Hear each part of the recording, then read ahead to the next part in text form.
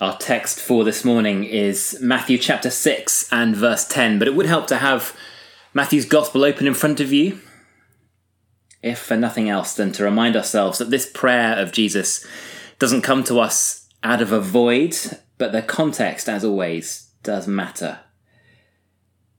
So let me read Matthew chapter 6 from verse 8.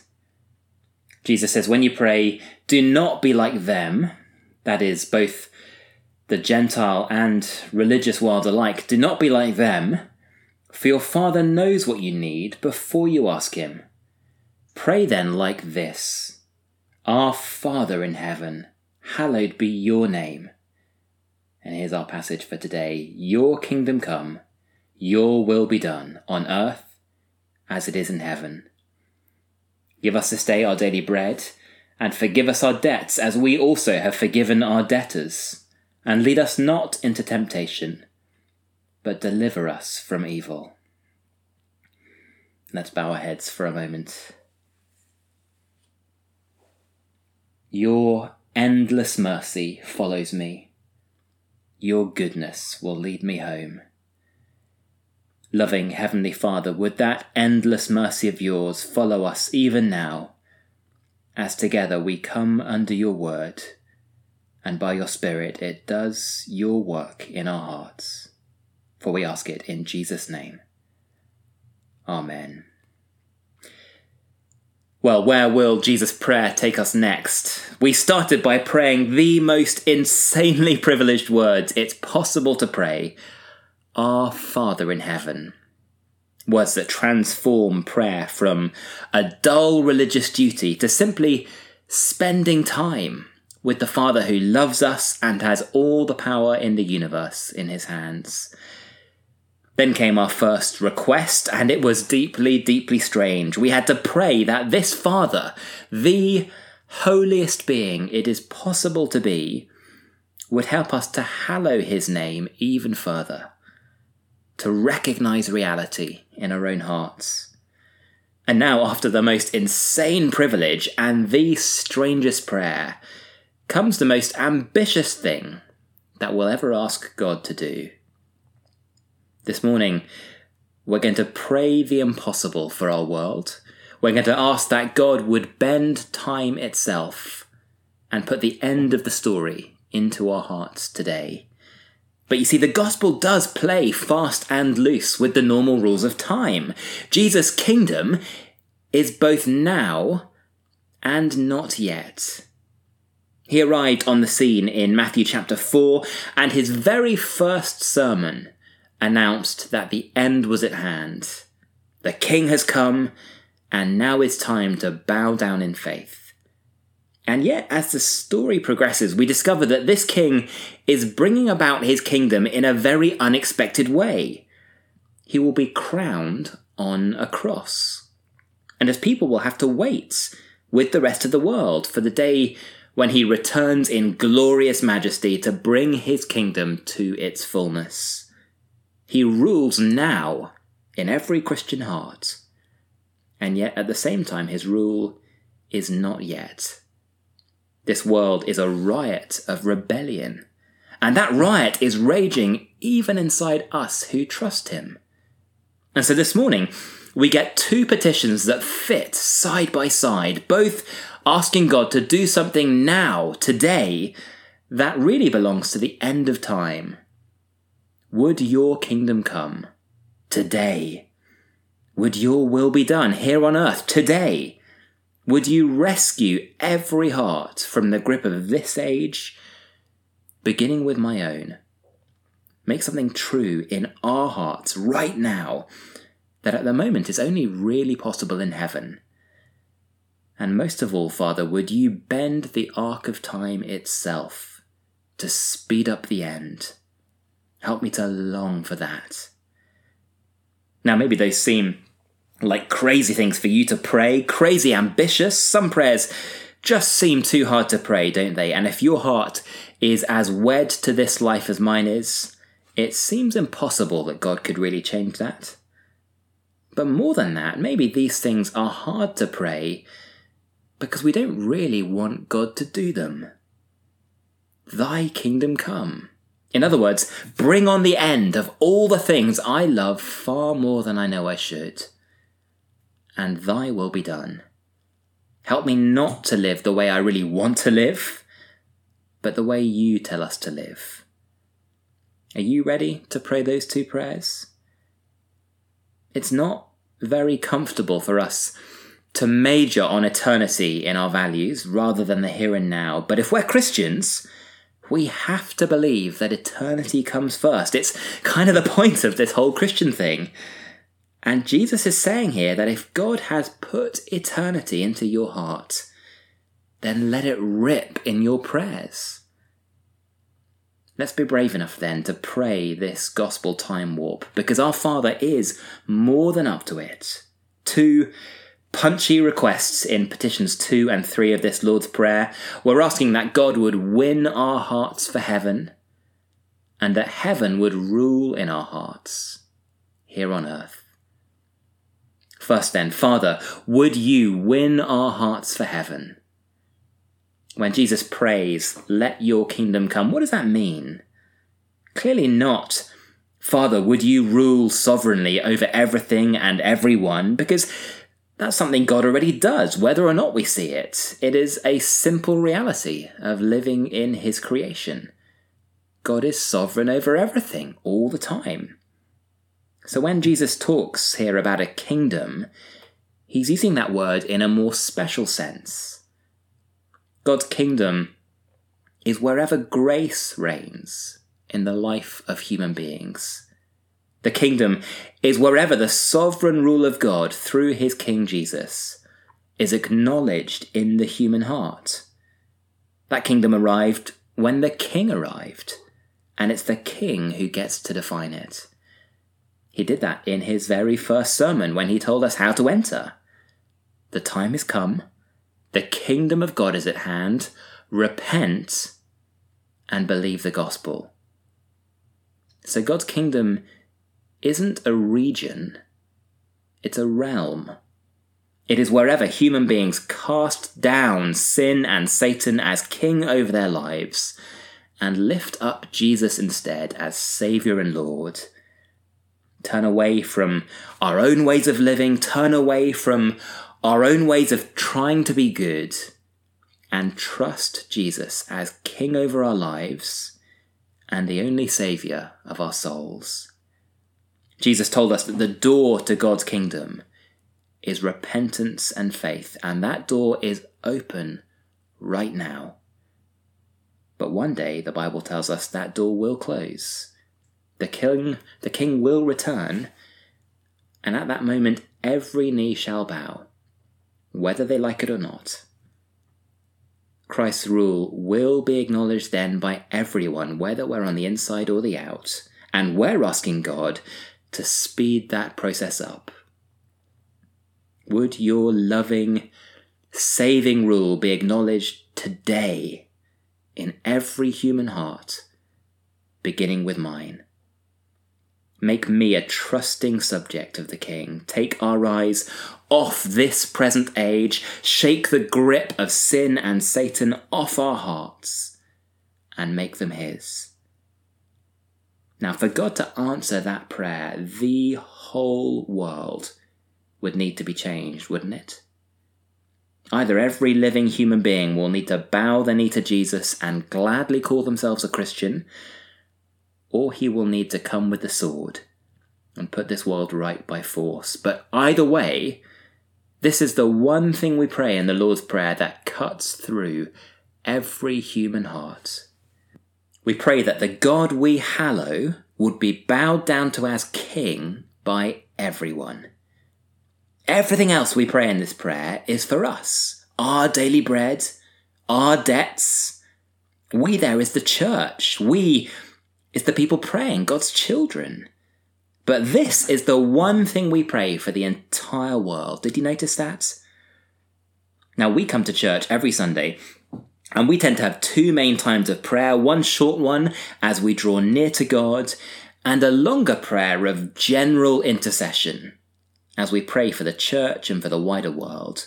We give a lot of our time to praying for outsiders, and that's good, that's a loving thing to do, but what should we be praying for them? Well, it's not wrong to pray for an end to poverty, to pray for political stability or for justice or peace or the next big international summit. Those are good things to want. But how do our prayers stack up against this one general intercession in Jesus' prayer? Jesus tells us there is nothing kinder that we can pray for our world than that he would rule in every heart. And that is because Jesus is the good king. His will for human beings is true, perfect freedom. So when the good king reigns in every heart, then we'll get all those other things thrown in as soul by soul and silently the shining bounds of his kingdom increase. There is nothing our world needs more than rescue by Jesus Christ, because right now we are in open rebellion against him. This morning we remembered 2 world wars, maybe the 2 most brutal and messy scenes of that riot that still haunt our collective consciousness. But there are many, many more, aren't there? 70 United Nations truck drivers this week carrying aid to some of the poorest people on the planet, detained by the Ethiopian government, all because one ethnicity is at war with people of another. Ugly and cruel and cold and heartless. But a rioting mob always is. Sometimes it takes something as ugly as a war to show up what is always true in the human heart. So what is the most loving thing you can pray then? In the middle of that, surely it is, "Come, Lord Jesus." Only then will all the brutality and chaos of this riot be put down forever, when he breaks the bow and shatters the spear. Now, if we were going to make an honest assessment of our lives right now, would it really look as though we believed that? That the only hope for us and for this entire world was in the coming of God's kingdom? Look up again at the context, would you, to this prayer, and ask yourself, what is it that Jesus saw people valuing? Verses 1-4, "Don't do all your good deeds for praise here on earth, or you'll have no reward left from your Father in heaven." What do they value? Verses 5-6, "Don't do all your praying for the praise of people here on earth. Pray for your Father who's in secret. He's where your reward comes from." Do you see what they value? Our eyes are perennially drawn to the here and now, aren't they? To praise here on earth. Success here on earth. But Jesus is saying, eyes front. Your hope really does not come from the things that seem so pressing here and now. So pray with your heart set on eternity. What you long for really does tend to shape everything else, doesn't it? This time last year, our family finally caved in and bought a puppy. The kids had begged and begged and begged, and so we told them the news on Christmas Day. But there was a good month or so until the puppy could actually come home. And so for January of 2021, we were a family without a dog, and yet for that time we lived and breathed puppies. The first thing the kids would ask to see after school was the latest photo from the breeder. We chose collars and beds and bowls and bones. We set up the house. We watched endless training videos. Our dog had a master's degree before he even arrived. A few months later we had another baby, and I tell you, she did not turn our lives around half as much as the puppy before he'd even come home. We were a doggy family long before any dog actually darkened our door. Because what you really long for, what you think will truly make you happy, that shapes the way you live more than anything else. Well, to long for God's kingdom is to long for God's king, isn't it? Thy kingdom come is about longing for Jesus. And if we think it's Jesus coming that will truly make us happy, well, we will be Jesus people, even today. And as we pray every day for his coming, we wrap our hearts around that hope more and more until it truly does become the operating principle underneath everything else in our lives, so that even before he's arrived, his kingdom arrives in our hearts. And if we love our world, we'll pray that he arrives ahead of time in every heart, because that is what will truly bring joy and peace. A missionary prayer, then, if our first love is our Father and our first desire is his name, then the first human expression of that will be to long for the worldwide spread of his worship. Win over every heart for heaven. But we can't want Christ in our lives then if we're not willing to have Christ in our lives now. And that's why this next request belongs together. When we pray, thy will be done, we're asking God to rule in our hearts here on earth. And this one really is the miracle, because here on earth we have two massive problems, do we not? The truth is that we don't really want to know God's will for our lives. In fact, we're unable in ourselves to know God's will for our lives. And then even if he makes it plain, more often than not, the reality is we want nothing to do with it. You and I think we are far happier doing our own wills, and so we dig in our heels. The Longer Catechism puts that in far more enjoyable language. I love this. It says we have to pray this prayer because by nature we repine and murmur against God's providence. Did you know that's what you do? It makes us sound like a bunch of pirates, doesn't it? Repining and murmuring against the good God and his will for our lives. Grumbling. Now, God's will here doesn't mean his secret, hidden will. His will, in that sense, is being done everywhere at every moment because he's the sovereign king. And the Bible doesn't encourage us to go prying into that. What job God has in store for me, or whether this one is the one that I should marry, or when Jesus will return, or how and when I'll die. Those sorts of things simply are not given to us to know. The secret things belong to the Lord our God, says Deuteronomy 29. But there are aspects of his will that God has made very plain. How to live and who to trust. Whoever we end up marrying, or whatever life we find ourselves living. And because our hearts are so deceived by sin and selfishness, we could never figure out how to live his way on our own. So God has revealed it for us in the Bible. And those things that are revealed, says Deuteronomy, they belong to us and to our children forever, that we may do all the words of his law. And so here's the state we've got ourselves into. We ask God for guidance, we ask him to reveal his will, and then in his love, when we read his word, we find that's exactly what he does. He tells us plainly how he wants us to live. And by his Spirit, he even helps us understand what it means for our lives, for our marriages, our relationships with our kids, our money, our time. God tells us plainly what to do. And then what do we do? Well, we grumble like sulking pirates. Isn't that true? Because the truth is, even when we bother to search out God's will, we'd often rather do our own.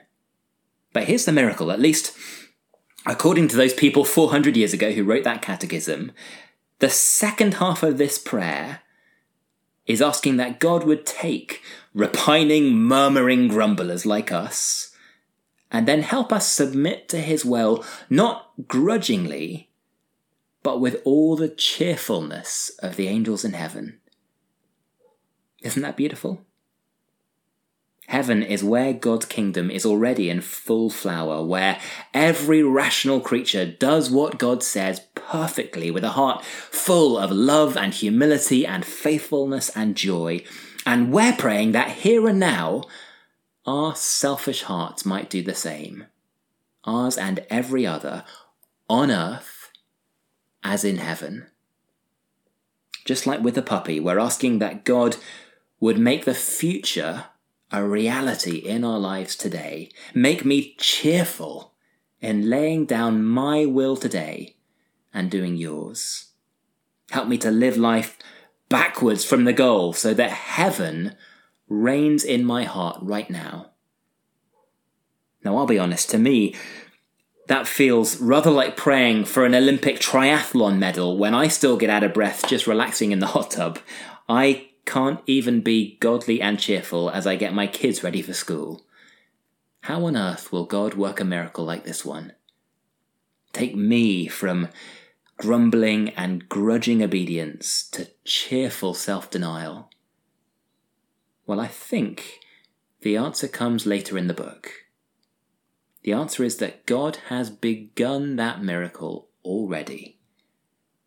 Jesus Christ, the true King and perfect man, he knelt down in a garden and showed the world just how costly it is to pray petition number 3 of the Lord's Prayer.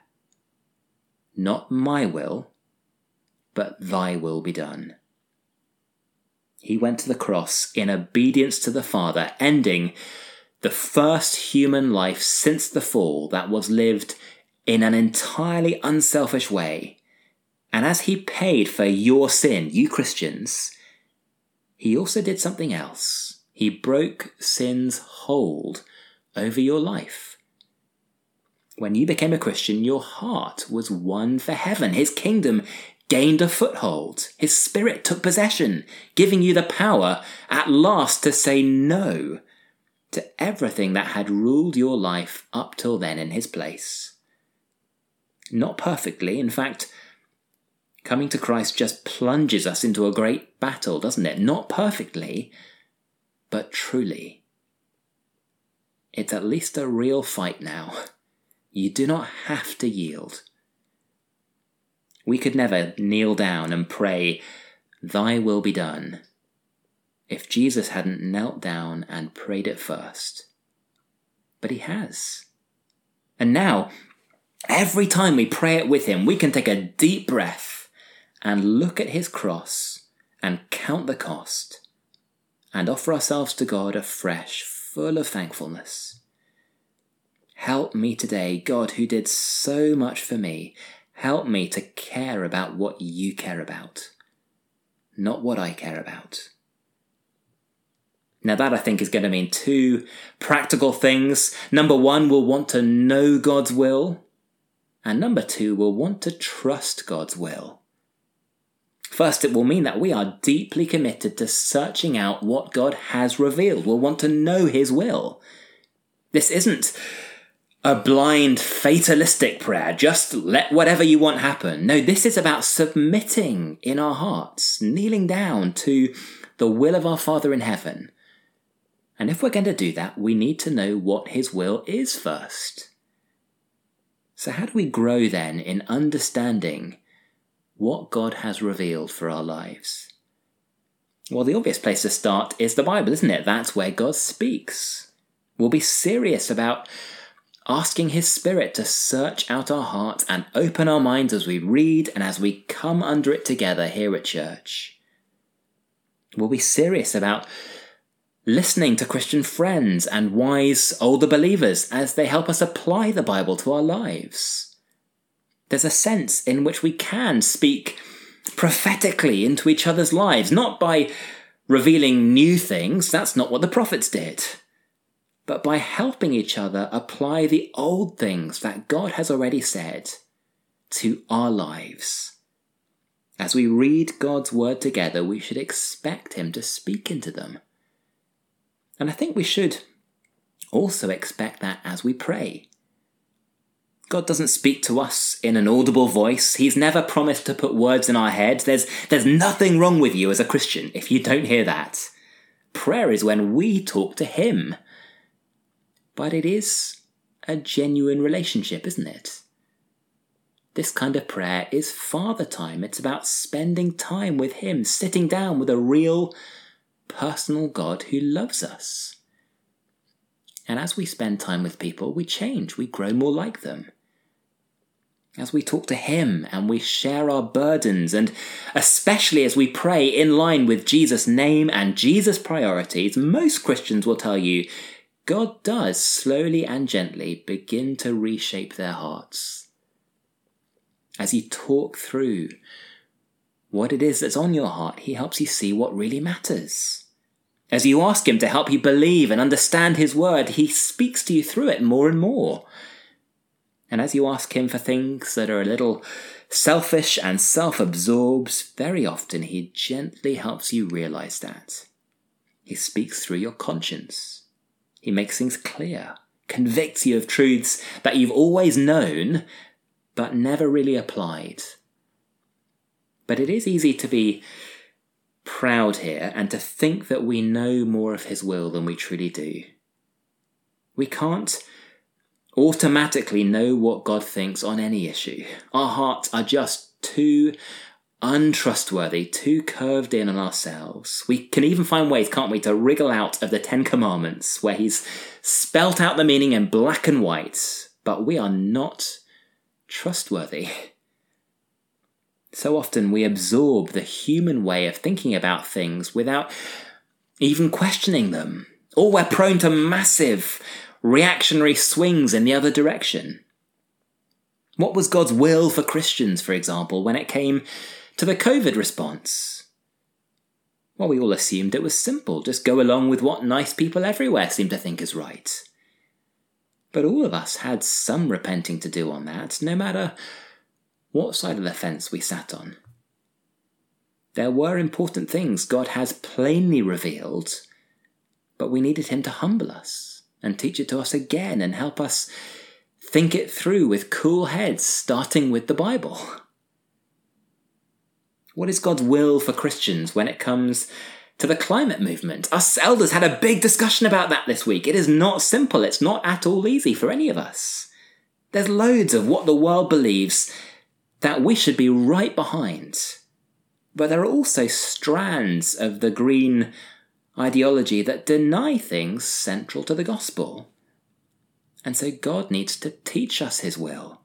And we need to be serious and humble about listening, because fallen as we are, we don't know it automatically. And secondly, once we know God's will, we need to trust it. And the truth is, I think that is a lot harder. We're praying here for something crazily ambitious, but wonderfully beautiful, that we would obey cheerfully.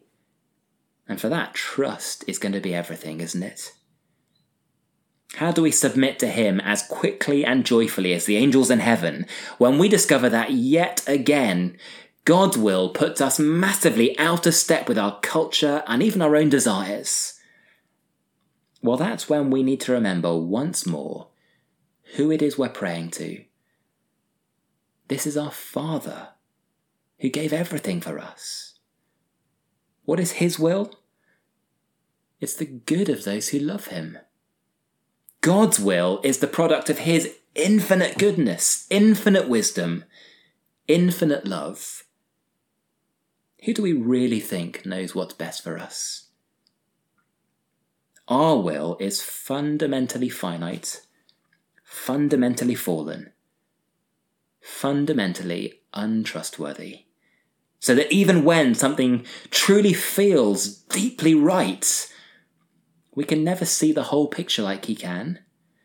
If it feels right to us, but God says no, the one thing we can be absolutely sure of is that it is us who's not thinking rationally. And one way or another, we'll discover that in the end, won't we? Our wills, our natural wills, cannot be trusted. His will is truth itself.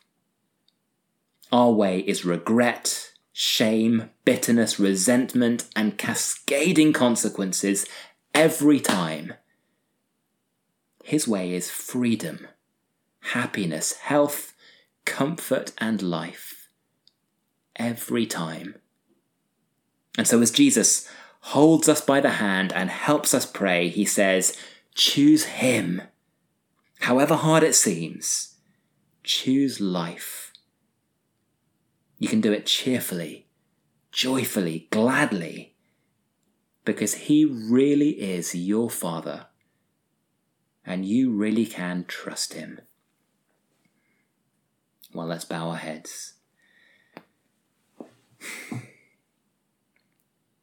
Our Father in heaven, thank you that how we are now, how our world is now, is not the end of the story. Thank you for the hope we have that your kingdom will come, that one day your will be as natural and joyful to us as it is to those around your throne already.